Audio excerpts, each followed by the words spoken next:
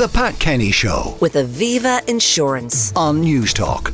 Now, the impact of sports documentary series has become apparent in the last 5 years, with the Formula One documentary series Drive to Survive perhaps an unlikely hit for Netflix. Let's have a listen. These guys have an almost fighter pilot mentality, and that's what separates them from mere mortals.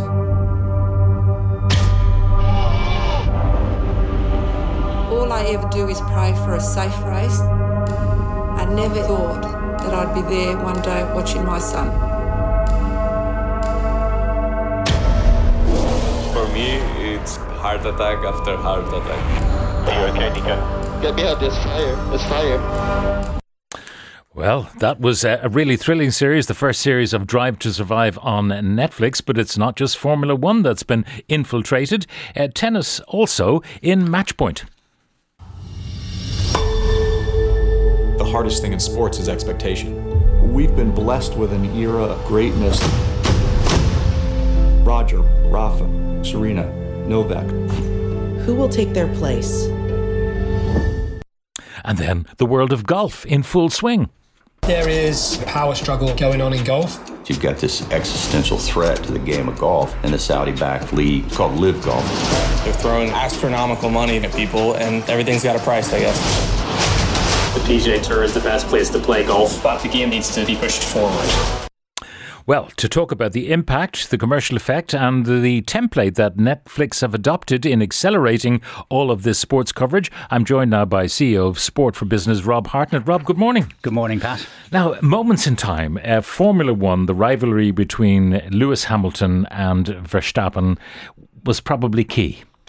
It was, and we've always known that sport was capable of producing the most dramatic storylines, but it always happened on the track. And we never really got inside the helmet, or we never got inside the characters that populate the sport. Who could have imagined that we would be as familiar with the team principle of Team Haas, Gunther Steiner, and his occasional F-bomb 5 years ago? But now we are, and what Netflix have done and their production team, and we caught a glimpse of it just listening to those clips there, they've really brought the art of storytelling to a sport which is capable of generating great stories, but they've gone deeper. Formula One drivers always appeared in the past to be automatons.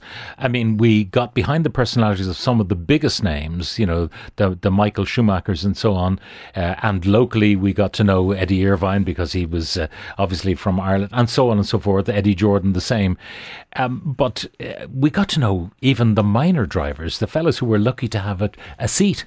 Yeah, very much so. I think one of the things that they've done is they've actually redefined what winning is, particularly for an American audience. So Verstappen and Hamilton, they would have carved up championships between them. Last year, there was only 5 drivers won individual races. But of the 20 drivers on the grid, we know them all now. And we know their personalities, we know their characters, and they've become superstars in a way that they could never have dreamt of just from sitting in the cockpit of their car. Now, they're superstars in our minds, but if they don't win, they don't necessarily keep the seat number one, and they don't necessarily get a sponsor. So it's a double-edged sword. It's a big part of the drama. The switch of Fernando Alonso, the story of Oscar Piastri at the start of this season in Series 5 were two of the key storylines in there. And what it does is that it elevates the teams that would normally be battling for a mid-table position into people that you can really root for.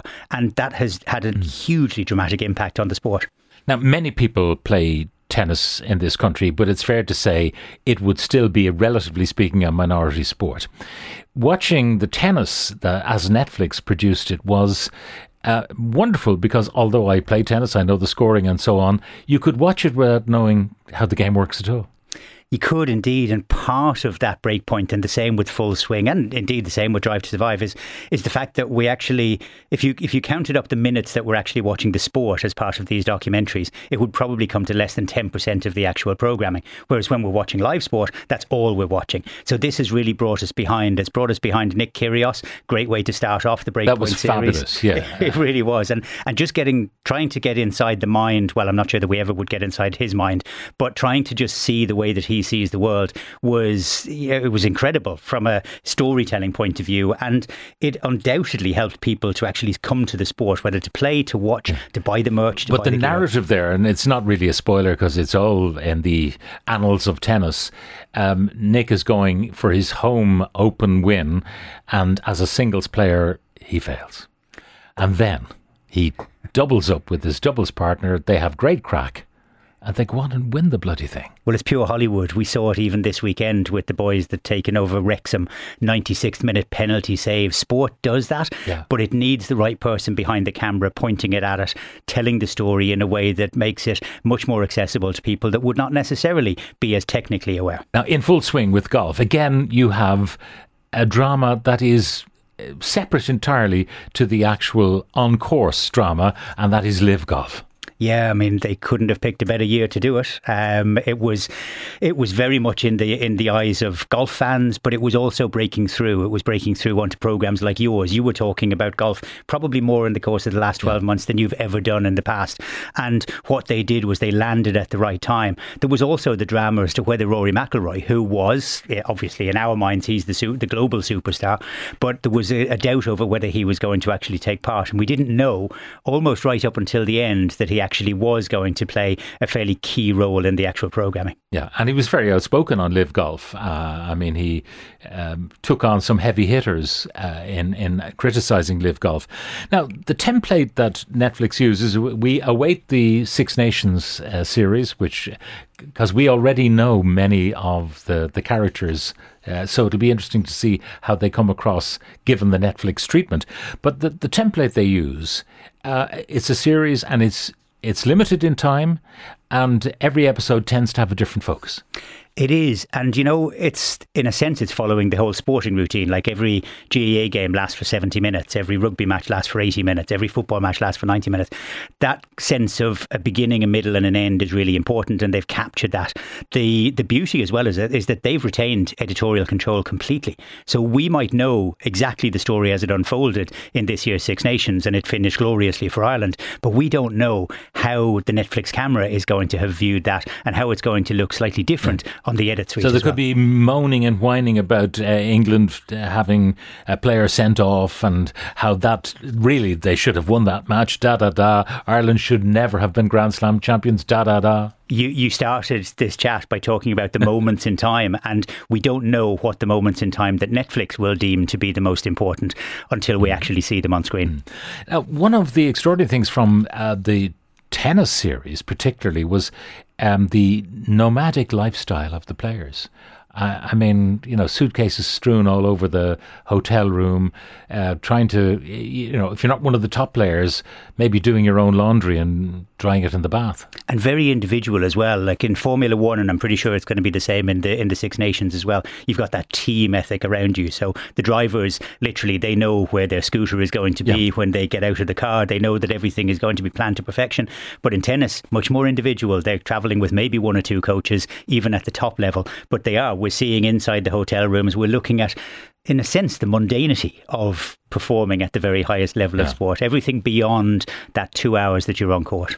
One of the things that is etched on my mind after watching the Breakpoint series was Rafa Nadal warming up before a match, right? Waiting to go on. And utterly intimidating for his opponent. Completely. Dancing up and down and strutting his stuff. And I don't think it is a deliberate intimidation. It's just what he does, because he's full of nervous tics. Yeah, it would have been lovely to have actually seen a psychologist's perspective on that, the sort of the pulling and the dragging and the hair and the band and everything else that he does, which we're so familiar with. But that's what this kind of storytelling does, and we've seen it in Ireland as well. Like we had the Blues Sisters documentary on following the Dublin ladies football team back in 2017. That gave rise to a huge surge in interest there, and even in a cultural perspective, when Donal O'Cusack produced a documentary on coming out of the curve back in 2015, it aired only 4 months before the marriage referendum, and the fact of him coming out as a gay man in sport was perhaps hugely important in terms of that cultural sense of translating what happens on the pitch to what happens in the real world. Now, let's talk about the fan impact and whether it boosted audiences for any of these sports. Let me throw some numbers at you. In the United States, which is the key market for sport on a global basis, Formula One, prior to Drive to Survive, had one race. Took place in Austin, the track of the Americas, and the year before Drive to Survive, they had 240,000 people there. Good numbers, but it was one race in the country. Now, after Drive to Survive, they moved up in year 2. They had 400,000 people in Austin. They built a new track in Miami around the Hard Rock Stadium there. Again, 400,000 people. And this year, they're already building a track in Las Vegas. The audience, the average age of a Formula One fan has been reduced from 36 years of age to 32 years of age, which is only 4 years. But in demographic terms, that is a huge shift. And the other thing is, well, could that have been Drive to Survive? Could it have been just the excitement of the sport? 74% of those under the age of 35 rate Drive to Survive as being a key factor in why they are now interested in Formula One. That's incredible. Okay, so that's discernible. With tennis, probably less so, because most of the key matches, whether it's Roland Garros or Wimbledon, they're sold out anyway. So you can't get a bigger live audience. I think so, yeah. I think you probably look at those sports where there is a greater level of participation, there's going to be less of an upswing in it. I mean, Formula One, there's only 20 people in a year that will actually be driving Formula One cars. That's never going to be you or I.